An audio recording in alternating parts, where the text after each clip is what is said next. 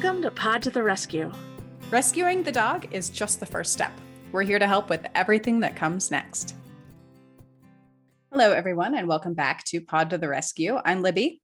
And I'm Emily. And today we are bringing you an amazing interview with Mary Angeli. She's a local trainer here in Colorado, and she spoke with us about management and its role in training your dog. Or just having a successful dog.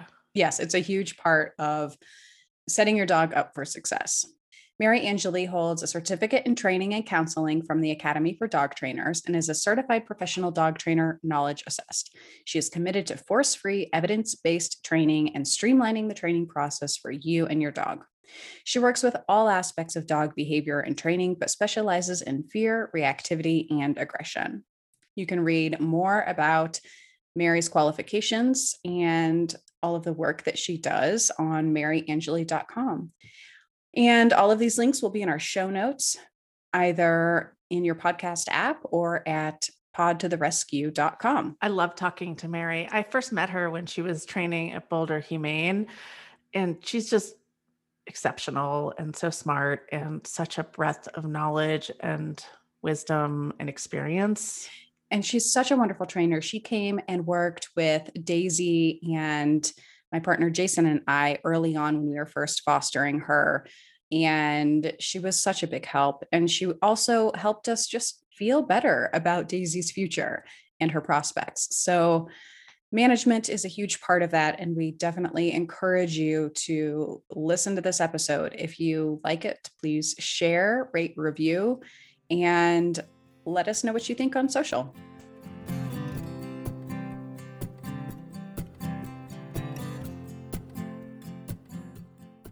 Hello, everyone, and welcome back to Pod to the Rescue. I'm Libby here with Emily, my co-host, and Mary Angeli. Hi, Mary. Hello. Thank you so much for spending the time with us today. So, Mary, can you tell us a little bit about your background, your history in sheltering, and how you became a dog trainer? Yeah, sure. So I have always had an affinity for wanting to work with animals, even when I was a really, really young kiddo. So I would bring all sorts of stuff into the house against my parents' wishes. And I think when you're younger and you're interested in working with animals, the solution that everybody gives you is to become a veterinarian, which is totally fine. That ended up not being what I was looking for. So I went to college. I started as a pre-vet major. And while I was at Northeastern University in Boston, one of the great things there is that they let you do kind of cooperative education. So when you're there, you're allowed to go out, you get credits for working in an actual field that's hopefully going to be related to what you want to do in the future. So the very, very first thing I did was I worked at a veterinary hospital. And I quickly found out that although it's a really awesome field and it's completely essential, it was not what I wanted to do. So I kind of switched things around. I ended up majoring in biology and psychology. So that's what I have my Bachelor of Science in. And while I was living in Boston, I started volunteering at an animal shelter there.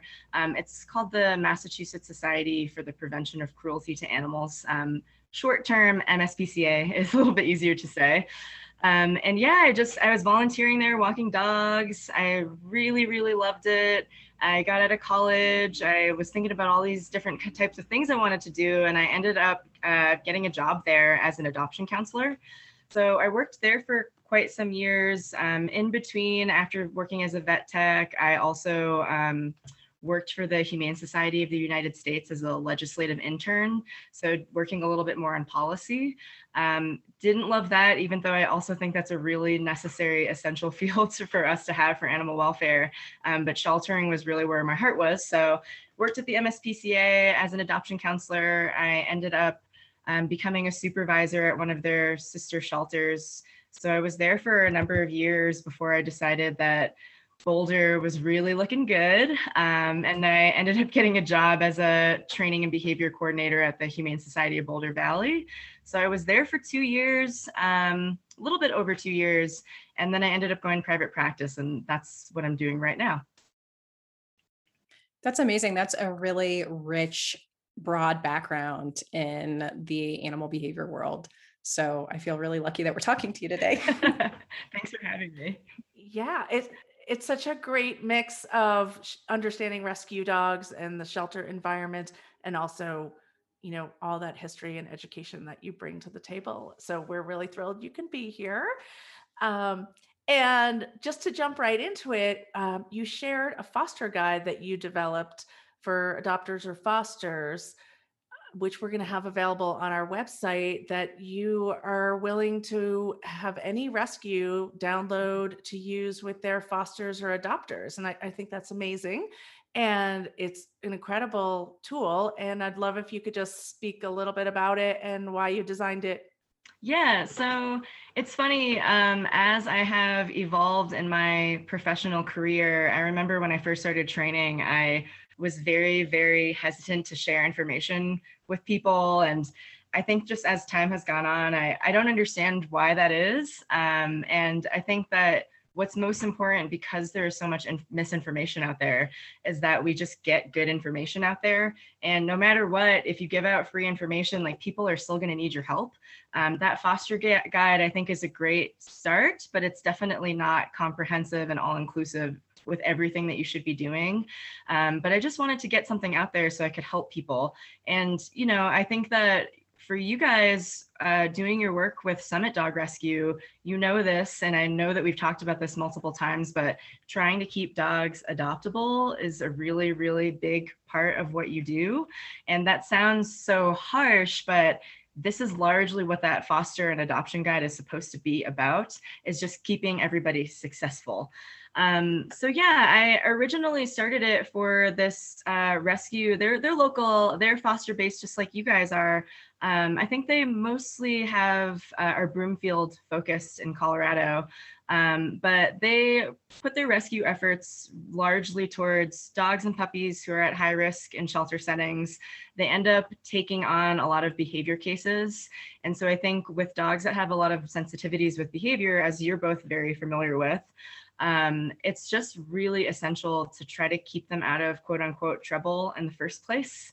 And that's what that guide is really all about, is just helping people figure out just a baseline as to what things should look like in their home, so their dog does well, that they do well, and the next home that they're in, hopefully their last home, is where they're ultimately successful. One thing that we really wanted to delve into from that guide today was the part about management, which I think is something that lay people don't understand. I didn't understand it until I got so deeply into this. So can you talk a little bit about management and how it does tend to keep dogs safe if you can put some management into place instead of just throwing them into the deep end of the pool? Yeah, so I think that management, it's all about prevention and keeping everyone successful. So not just the dog, but the people that they're living with and the other pets that might be in the home as well. Management, to be clear, is not active training, but it keeps your training safe. And it is one of the number one things that I have clients work on who are working with me in training. So really what it is, it's about controlling your dog's environment to prevent them from practicing or getting better at and being reinforced for unwanted or worried behaviors. I really hate saying unwanted and worried so flippantly. Unwanted and worried are really defined by us. So, really, a really easy one that everybody can think about is like counter surfing, right? So dogs jumping on the counter for food, people do not like that. That's a really big one for people, or jumping. And really all of those behaviors are actually really normal for dogs. So more so management is meant to help keep, again, the dog successful, but more so in our environment. I love that. And we have talked about that on the podcast several times, about how so much of our, undesired dog behaviors are really just normal dog behaviors. It's just there's a disconnect when they're trying to fit into our human world. So, how would you recommend using management when first bringing home a foster dog? What are some of the most important things that a foster parent needs to do? Yeah, so I think for a new foster, the number one thing to keep in mind, and some of this overlaps with some of your recent podcasts, recent traumatic experiences have happened to your foster dog, no matter where they are coming from. Even if you just got them from another really loving home, which is generally not the case, right? That does sometimes happen, but I think for the most part, a lot of these dogs that are coming in, especially to Colorado, we are getting a lot of transports. So these kiddos are coming from either really traumatic experiences in the shelter, or they've had a lot of intensive medical care or behavior evaluations, or if they've been traveling from quite a far distance to get here. No matter what, even though all of those things are for the better and they're meant to help the dog have a good life moving forward, those are really traumatic for the dog. Unfortunately, we can't just explain to them, what's going on and, hey, kiddo, I know this is really tough for you right now, but you're going to be okay. We can't do any of that. And so, all of that to say, the number one thing people need to really think about when they're welcoming either a newly adopted dog or a foster dog is to go slow. Like those two words, just go slow.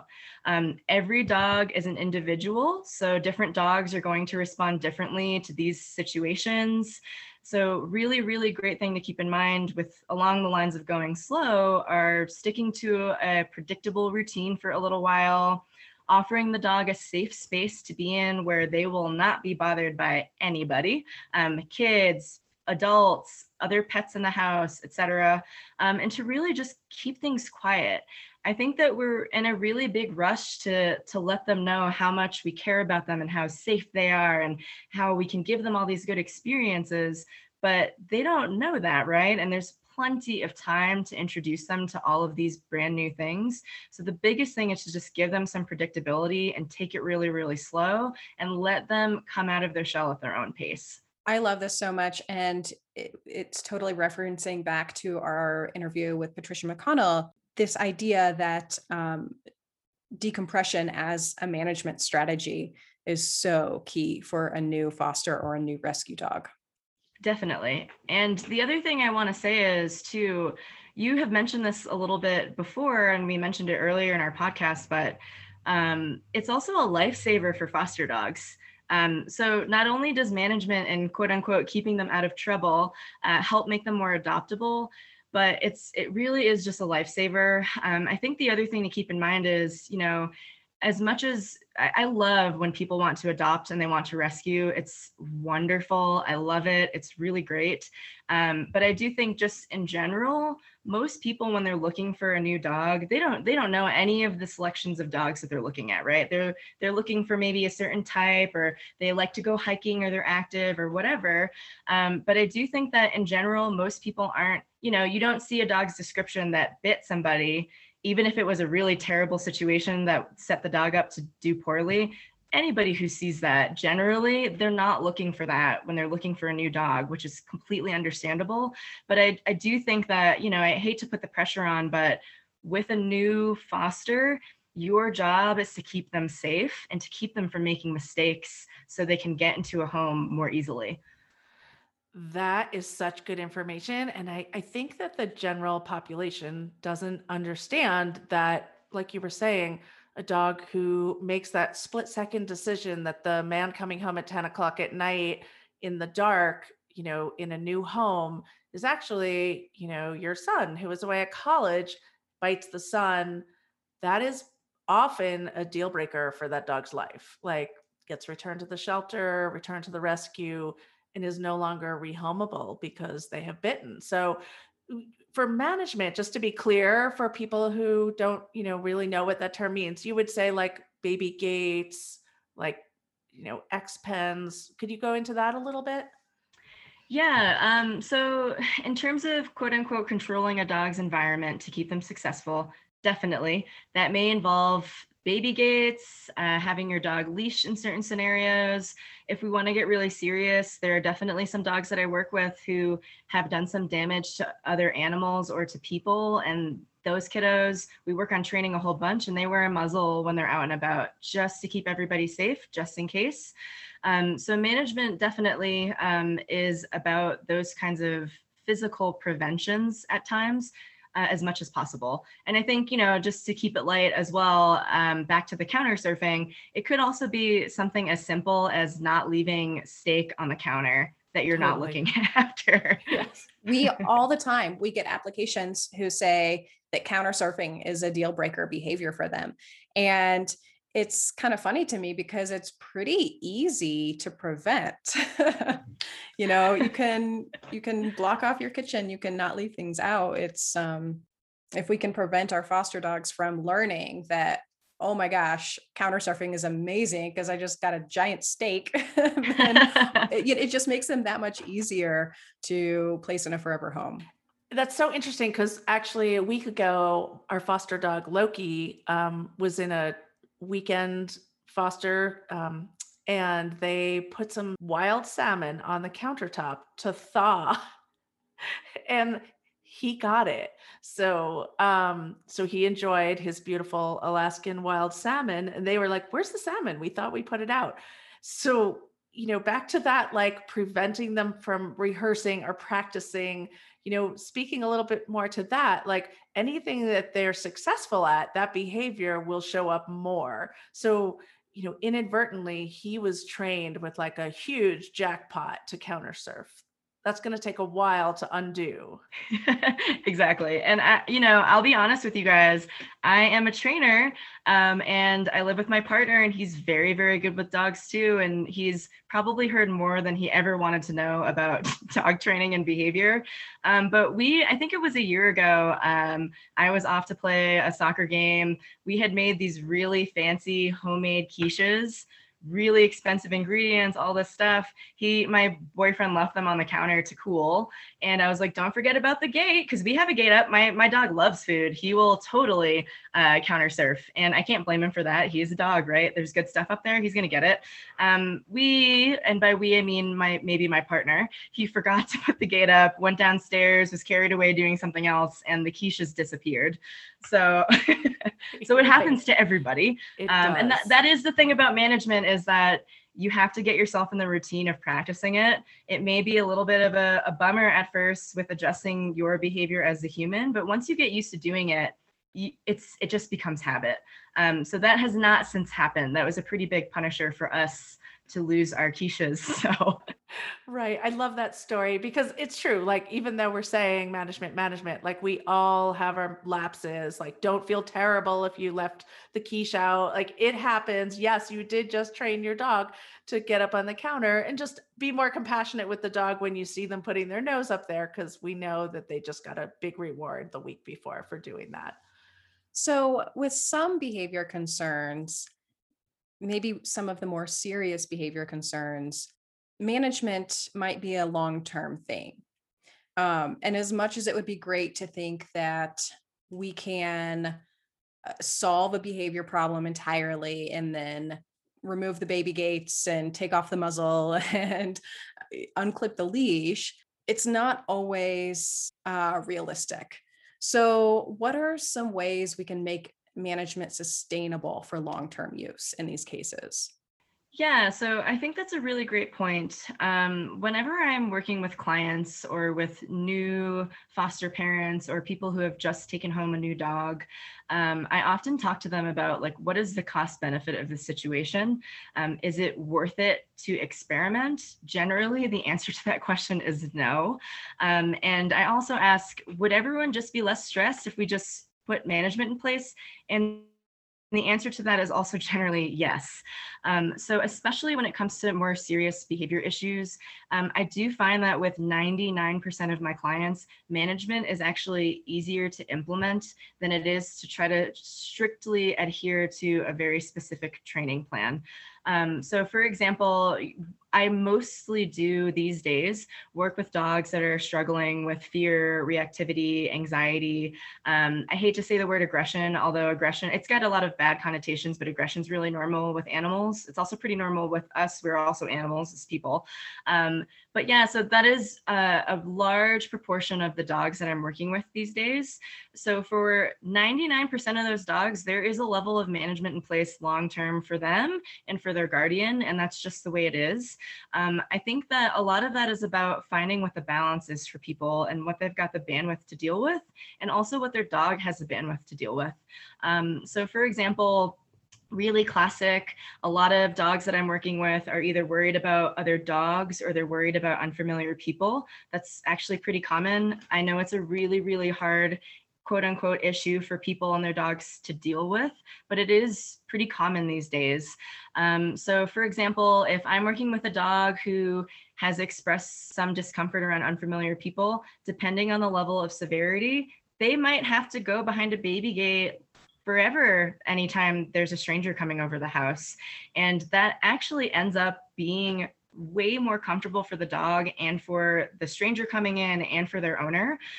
So really, it's just about trying to help people kind of just lean towards what they can achieve short term and then getting into the routine of that. And once they're doing it and their habit becomes routine, then it's just okay for them to do it long term. Something that this is reminding me of is when you helped Daisy out whenever I was first fostering her.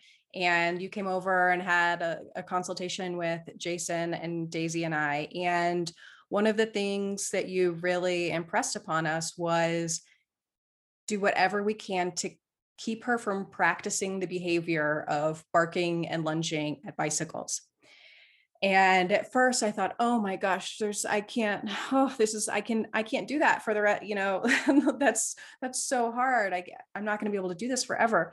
And a couple years on now, I have a few places that I love to go with her to hike where there are no bikes, there are no off-leash dogs running up on her. And, it's just part of our routine now. And I love those hikes. I love those walks whenever we can just go out and not stress about it. It's one of my favorite parts of the week. And that's a management strategy of only taking her places where she's not going to lose her mind over a bike coming up on the trail. So, for us, while we're always working on the training around bikes, it's nice to just have that relief and, know that we don't have to worry about it.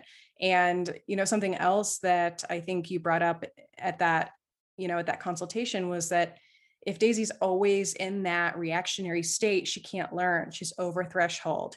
And so doing whatever we can to manage her environment and keep her under threshold is the only way she's going to be able to learn. Yeah, and so along those lines, to be more specific, I think that's a great example. A lot of it too is just troubleshooting with people. So this might be up to a trainer or a foster coordinator or whoever, just troubleshooting what people can achieve. So definitely, I sometimes will have people who have leash reactive kiddos. I'll have them draw. I'm like, hey, so on a scale of 1 to 10, how stressed are you? 10 being extremely stressed in your neighborhood walking your dog, or how busy is your neighborhood? And if their answer is 8, 9, or 10, then I am instructing them to please go drive somewhere, like pop your dog in the car and drive them somewhere that's a little bit less stressful.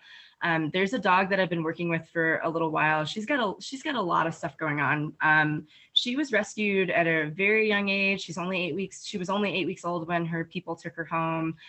She's a year and a half, 2 years now, and they drive her to an industrial park because their apartment complex is too busy. So they literally walk from their house downstairs to their garage, stick her in the car. They have blackout curtains on their windows. They drive her to a park that there is never anybody at. And it is way less stressful for not just the dog, but also for them.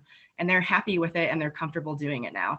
To them, that outweighs, the convenience of walking in the neighborhood when there are a ton of people and dogs around and everybody just has a hard time. So, Mary, when we're talking about a new foster dog and some management strategies, what would you recommend if there are other pets in the house and kids in the house? Yeah, so for the most part, unless it is a dog that has a very, very clear, very positive history with other animals and with kids, I make a pretty sweeping rule with all new dogs, whether they're fosters or newly adopted dogs, to manage them really, really heavily for at least a few weeks. Honestly, also, even if the dog that you're taking home with you, that you're fostering or that you're adopting, does have a good history with kiddos or with other pets, that dog does not know your kids and they don't know your other pets. So regardless, I think having a general rule of being really strict with your management around kids and other pets at first is essential. So what would that look like? A really, really big one is around resources. So food, toys, sometimes even water bowls. Food would also count for human meal times as well.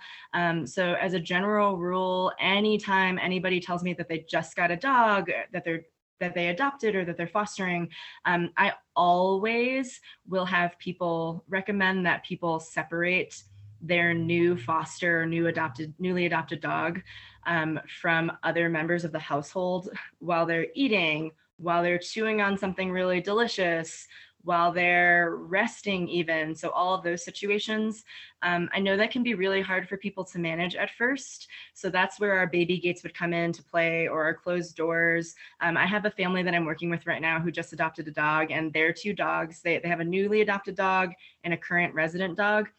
They're both, this is what the family wanted to do.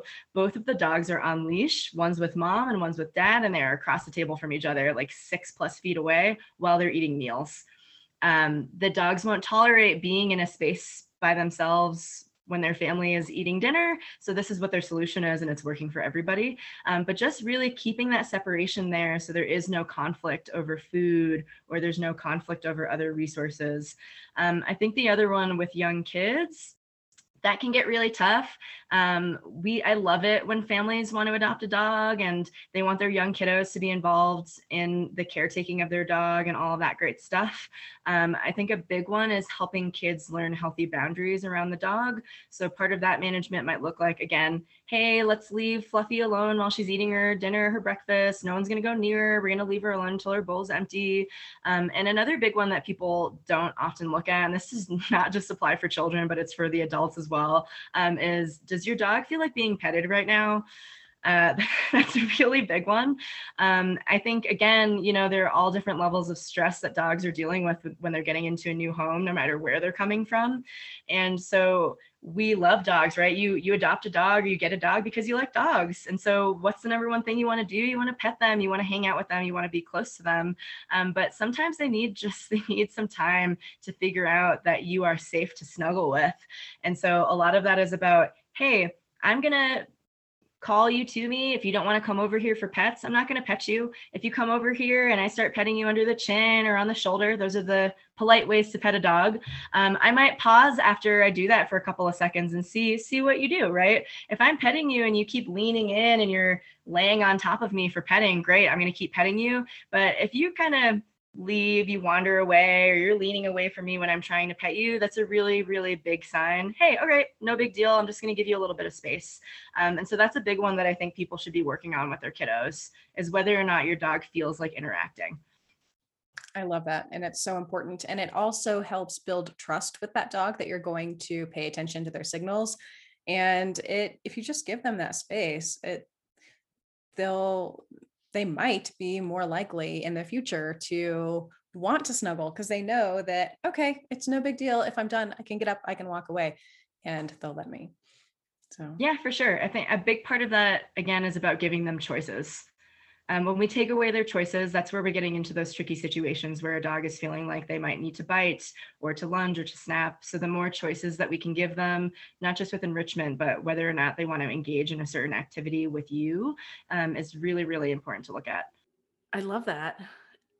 It's so interesting. I'm thinking about this while you're talking, and I guess there's kind of two layers that we're discussing about with management. There's like the initial management when you bring your dog home, and then you're slowly assessing, like in the most like small increments possible, like what can my dog handle without them like really having an over threshold freaked out moment. Um, and then it seems like some of these dogs, it's good to calibrate people's expectations that, they might not be able to go to brew pubs. They might not be able to walk on these busy trails with tons of dogs on leash. And then to know that they're not failures as dog guardians if they put some management in, that it's actually something that we as trainers highly recommend so that your dog can learn And also, their nervous systems can decompress. And then there's also what you brought up in, I believe, the article with Mark Beckhoff, which we can get to in a second, trigger stacking, which I think is something that most people don't understand. Do you want to talk a little bit about that? Yeah, so I think that I think in general, we just have unrealistic expectations of our dogs. That is nobody's fault. I think that things have just been set up such that this is what we expect of them. And I do think with along the lines of management, a lot of it really is about looking at the individual dog you are working with and figuring out what they can and cannot handle and what their personalities are like. Dogs are not robots. There's not a sweeping statement you can make about all of them in those terms. So a lot of it is just about learning about your individual dog and just resetting those expectations. A lot of owners that I work with, I tell them, hey, your kiddo maybe can have some dog friends and do some small play dates, but they don't want to go to the dog park. And 99% of the time, people are okay with that. Even my dog, he's great with other dogs. He doesn't have any behavior issues. I specifically did not want to take my work home with me. So I got very lucky, and some trainers helped me at the Humane Society of Boulder Valley with picking him out. And he's a great dog, but yeah, he sometimes resource guards a little bit with dogs he doesn't know. Very normal behavior. But if we have a party, do I want to deal with watching the dogs like a hawk to see if somebody accidentally drops some macaroni on the ground? No. So we just don't have other dogs come to our house. And that makes it just so much easier. So yeah, I think a lot of it is about just looking at the individual dog and seeing what they can and can't handle and what they do and don't want to do. I know there's definitely a balance there, but that's definitely a big part of it. So, yeah, before we jump into the longer conversation about trigger stacking, tell us about working with Dr. Mark Beckhoff, because you have been co-authoring articles with him, and that's kind of a big deal. So, can you tell us how you met him and how you started writing articles with him? Yeah, I'm not gonna lie to you guys. He's one of my heroes. When I was a child, I was reading books that he wrote just on his own with other authors and with Jane Goodall. So I was very, very, very excited to meet him. And it's kind of weird how it worked out. I don't think I told you guys this, specifically you, Emily, but you had asked me for some consulting help with one of your rescue kiddos, one of the dogs that came through your rescue. And funny enough, I was at a consult there. Then I met a trainer who was also kind of working on that case. He and I do not share the same training philosophy, but we decided to meet up for coffee at Mark Beckhoff's a book signing that he had in Boulder. So we met up for coffee there. Mark showed up to do his book signing. It was for his book, Unleashing Your Dog. And while we were there, the trainer I was with was speaking up quite a bit about dog training. And of course, it was Mark Beckhoff, right? So I was just like, oh my God, I am so embarrassed. I don't want to bring attention to myself. And, he just ended up talking to us after his book signing. And he asked me if I wanted to meet for coffee. And I was like, of course, I'll meet you whenever you want. I'll cancel my schedule. Whenever you want to meet, Mark, that sounds great. So we met for coffee, and he was just asking me a little bit more about dog training and working with dog guardians. And we got to talking, and he asked if I wanted to write something together. So the very first thing we wrote about was aversives and dog training, which was extremely exciting for me. And since then, we've just been collaborating for the last few years, and it's really, really fun. And he's a super accessible guy, and he's really, really great to work with. That's so awesome. And what a cool story, too. Yeah, very, very random. And then for anybody who doesn't know Mark Beckhoff, he's professor emeritus of ecology and evolutionary biology at the University of Colorado Boulder. He's a co-founder with Jane Goodall also of Ethologists for the Ethical Treatment of Animals. And he's also an ambassador for her Roots and Shoots program. He's amazing. He's won many awards for his scientific research, including a Guggenheim Fellowship. He's published a ton of essays, books. He's edited some encyclopedias. He's one of the leaders of our time, I think, of animal welfare and behavior. And so he's really, really an amazing guy. So, okay, let's get back to trigger stacking. I think we were about to define trigger stacking. Yeah, so trigger stacking is it's a toxic accumulation of stress in a short period of time that doesn't allow the individual to go back down to their baseline or go back up to their baseline. So this does not just happen to dogs, it happens to people as well. I believe also, just if you were looking at scientific research behind it, it's pretty well known in a lot of different mammal species altogether.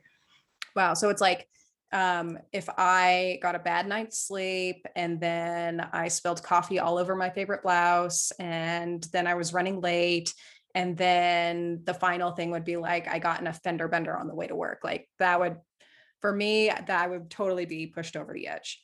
So a similar thing can happen to our dogs. And you probably wouldn't respond, or there's a possibility you wouldn't respond with as much grace as had only one thing happened. Because I've personally been trigger stacked, and I've had those moments where I'm like, wow, I did not show up as my best person there. I was cranky or snapped at somebody. And normally you would not do that if it was just one incident, but you'd had enough incidents in a short period of time that you just kind of explode or, lose your cool. Exactly. And that is exactly what I was going to say. And people, it might look like you screaming at your partner when you hopefully do not do that on a regular basis, or you cry and it feels really, really out of character for you, or you get in that fender bender and the person who's behind you who hit your car, you just scream at them and you normally wouldn't deal with a situation like that. So for dogs, it's very common for people to argue. When dogs argue, we tend to, as a species of humans, like have a really hard time with it, although it's pretty normal.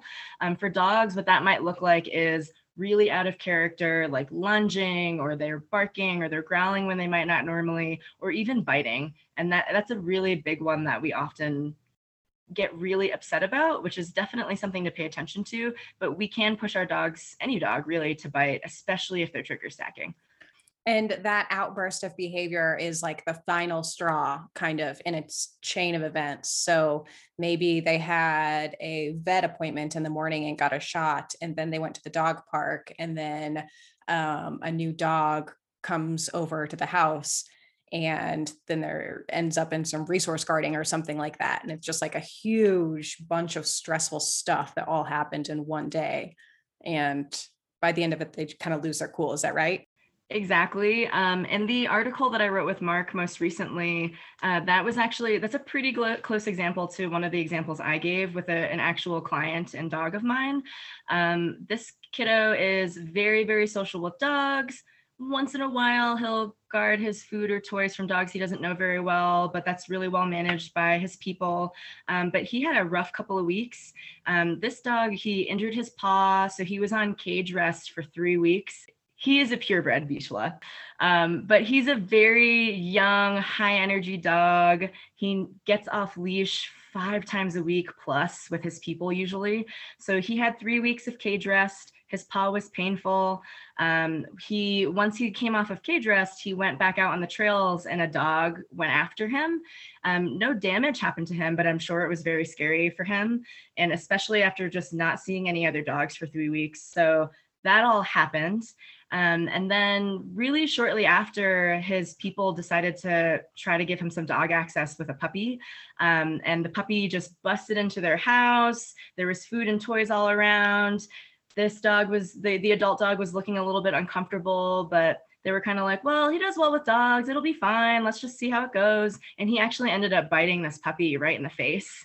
And he's never, ever, ever bitten a dog before. It was crazy for these guardians to see that. And they were, of course, understandably very, very concerned. And we had to have a really long discussion about, hey, your dog has never bitten a dog before. If your dog was regularly biting dogs, we'd be having a different conversation. This was something that was out of character for him because he was trigger stacking, more likely than not. Yes, it's so interesting. And unfortunately, people, the regular public doesn't understand like how simple management and going slow could prevent something like I don't know who it was, but some trainer calls fine the 4 letter F word because people say, he was fine and then, he bit the mailman, or he was fine and then he bit the vet, and, out of the blue. So circling back to that management, it's like when you go to the zoo, if you're a zoo goer, they don't just let the rhinos and the hippos and the lions run free and hope that they don't attack people. So going back to your expectations, like we expect our dogs to just go with the flow and be happy with everything and get over everything immediately. And it can build up and boom, dog bites somebody, and that's tough. And going back to that salmon on the countertop, it's the same thing. Of bite can be very reinforcing for a dog, because if someone's too close or the puppy's annoying them and they bite it, they learn quickly that thing pretty much goes away. Wouldn't you agree with that, Mary? Yeah, for sure. Biting, although it's done in a different capacity than jumping on the counter for food, ultimately, if you look at the psychology behind the behavior, yes, it's meant to get some sort of results. Generally, when dogs are biting, it is not for fun, unless they're playing, right? And not breaking skin biting. But generally, if a dog is upset biting, it is to create space. And if that works for them, it can become a part of their repertoire for sure. I love what you said about it's to create space. So that's basically why we put some management in, so that they don't have to create space and define their boundaries. We slowly do, like with a baby gate or a leash. We say, like, let's see how you feel in this situation, instead of a puppy running up or a kid running over and kissing them. We have a little bit of management in place and assess slowly how things are going for our dog. I love this conversation also because for me, it's bringing up the idea that management isn't just about, while these tools are a really important part of management, that's not the whole picture. And like you were saying earlier, Mary, it depends on the individual dog, but management might look like um, something like, okay, so we went to the vet today, so we're going to wait a couple days to go hike on a busy trail because I know that vet visit was stressful, and we're going to let him decompress and come down off of that stress before we put him in another potentially stressful situation. Yeah, exactly. And I think the only thing that becomes tricky, and again, a lot of this is about reading your individual dog.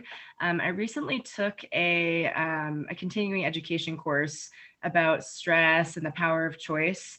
And the research about how long it takes to fully decompress, it's a little bit confusing. I don't know if we fully know. I don't know if it's, 3 days on the dot or 4 days on the dot. I think largely it's going to depend, A, again, on your individual dog, and B, there's still more research being done. The course that I just took, actually, they were saying there's some research papers behind this. I can dig them out, but with some of the dogs that they were working with the research they were doing on stress, they were showing that some dogs even need like over a week of time to decompress, even from one single small incident, like going to the vet or like fireworks or things like that. Wow. Fascinating. As a trainer, do you have any tips for fosters or adopters on how to tell if your dog has kind of recovered from a stressful event to, be able to manage their environment and avoid trigger stacking? Yeah, I think the number one thing is looking at body language. It's really hard, right? We can't talk to these guys and have conversations with them and ask them how they're doing. But I think the number one thing is being really, really good at reading body language, so you can see what those subtle signs of stress are and prevent any of those overt quote unquote outbursts. I think another thing too that we kind of forget about, enrichment is like this hot topic word that's going around in the dog training world and elsewhere. And yes, enrichment is really important. It's giving your dogs quality outlets for normal behavior, right? So a lot of people look at it from a standpoint of trying to expend energy, but I do think also enrichment just counteracts stress. that happens to dogs and to people, right? Same thing for us. So I think, just using enrichment to your advantage where you can to help dogs deal with the stressors that they encounter a little bit better. And then also reading their body language so you know exactly how they are doing in any given moment. And then looking at the individual dog and just making sure, all right, well, Fluffy tends to get a little bit more nervous than Spot does. Spot's really chill. Spot can handle anything, but Fluffy gets really nervous about X, Y, and Z. So we just went to the vet and she just went to the groomer. I'm going to keep her quiet and give her some really good low stress enrichment for the next few days, and then reevaluate and look at her body language and see how she's doing. Oh gosh, I love that. And we are going to do an entire podcast on enrichment, but it's not even planned yet. So can you just give a brief overview of what specifically enrichment is, define it, and give a couple of ideas of how people could do it? Yeah, so I think that enrichment is really about looking at dog or species specific quality opportunities for them to practice normal behavior. So that brings us back to the behaviors that we often do not like to see in dogs, like jumping, chewing, digging. All of those behaviors are actually really, really normal dog behaviors. So I encourage people to look at the ways that they can let their dogs practice those behaviors in outlets that are legal. So again, this is going to depend on your individual dog. And some dogs don't like to play tug, but some dogs love it. Some dogs don't like fetch. Some dogs don't love food quite so much that they would work on a really difficult food puzzle toy, but some do. So I think, again, a lot of it is about looking at your individual dog, really, really getting to know them. And that's going to help you determine what kind of enrichment you should give them. I think one big thing that I want people to really keep in mind with enrichment is that it's not about you, it's about your dog and what they actually like to do. So for example, I love running. I run a whole bunch. My dog is 10. Some 10-year-old dogs like to run. My dog is not one of them. He only likes to run for very short bursts if he's chasing a squirrel or a small animal. Otherwise, going on a run, like sure, tomorrow I could take him on a 3-mile run and make him do it and he would be tired after. But that to me is not good quality enrichment because it's not something that he would actually choose. So a lot of it is about looking at the individual and what they actually enjoy doing. One really easy, low-hanging piece of fruit for people that does not involve a lot of effort is feeding their dogs out of food puzzle toys or giving them opportunities to forage for their meals. That's a really, really big one that's super easy. No, that is not everything, but that is definitely one that I suggest to a lot of people if they're not doing it already when I'm working with them and their dogs. There is a term, what is it? Contra freeloading. Have you guys heard of that before? Yes, I love that. Yes. So not to bore our listeners, but basically I think that this was done, and this has been done in a lot of different species. And I believe that domestic cats, funny enough, are the only ones who go against this kind of general grain. But when given the choice to work for your food or to have it handed to you freely, and this has been shown across the board with a lot of different animals, they all choose to work for their food. I don't know exactly what that function is. The speculation is that there's just something satisfying about going to work and getting a paycheck, right? For people, like working for your money. It's a lot of, they show this a lot as well with like retirees. So adult human retirees who don't have to work anymore, they still choose to go to work to do something with themselves. Again, speculation, but that's just one really easy low-hanging fruit for people that involves little to no effort, is just filling up food puzzle toys for their dogs. If you have a yard and you are willing to do it, just scattering some kibble in your yard for your dog to forage for. So foraging for food's a really easy one. And then the other one that I'm trying to push people towards is just letting their dogs go for either like sniffari walks or decompression walks. And what I mean by that, for anybody who doesn't know, just letting them sniff and check stuff out. Like that's actually really huge in helping them relieve stress and giving them some good enrichment. Yes, sniffing is so great for them. And I love when I'm driving my car and I see people letting their dog sniff. I want to cheer, like, yes, good job letting your dog sniff. Yeah. Hey, if I'm short on time and I know that Daisy needs to get out and just do something, I will, maybe we'll just do a 20-minute walk, but we sniff whatever she wants to sniff. And I feel like that's better than walking 3 miles, but like really rushing her along. Yeah, definitely, definitely.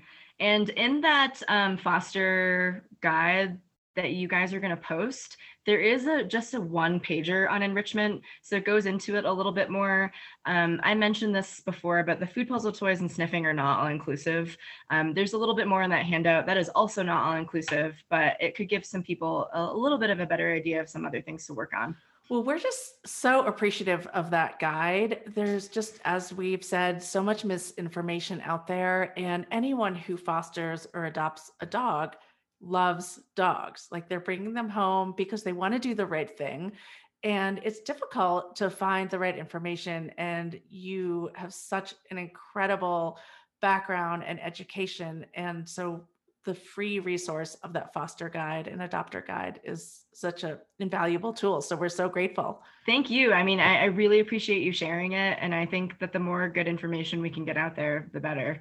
All right. Well, thank you so much, Mary. This was amazing. We covered a lot of really important stuff, and I cannot wait to share this with our listeners. Thank you both. I'm so excited to be on your podcast. Thanks for tuning in. If you liked this episode, don't forget to rate and review. It helps other folks like you find the show.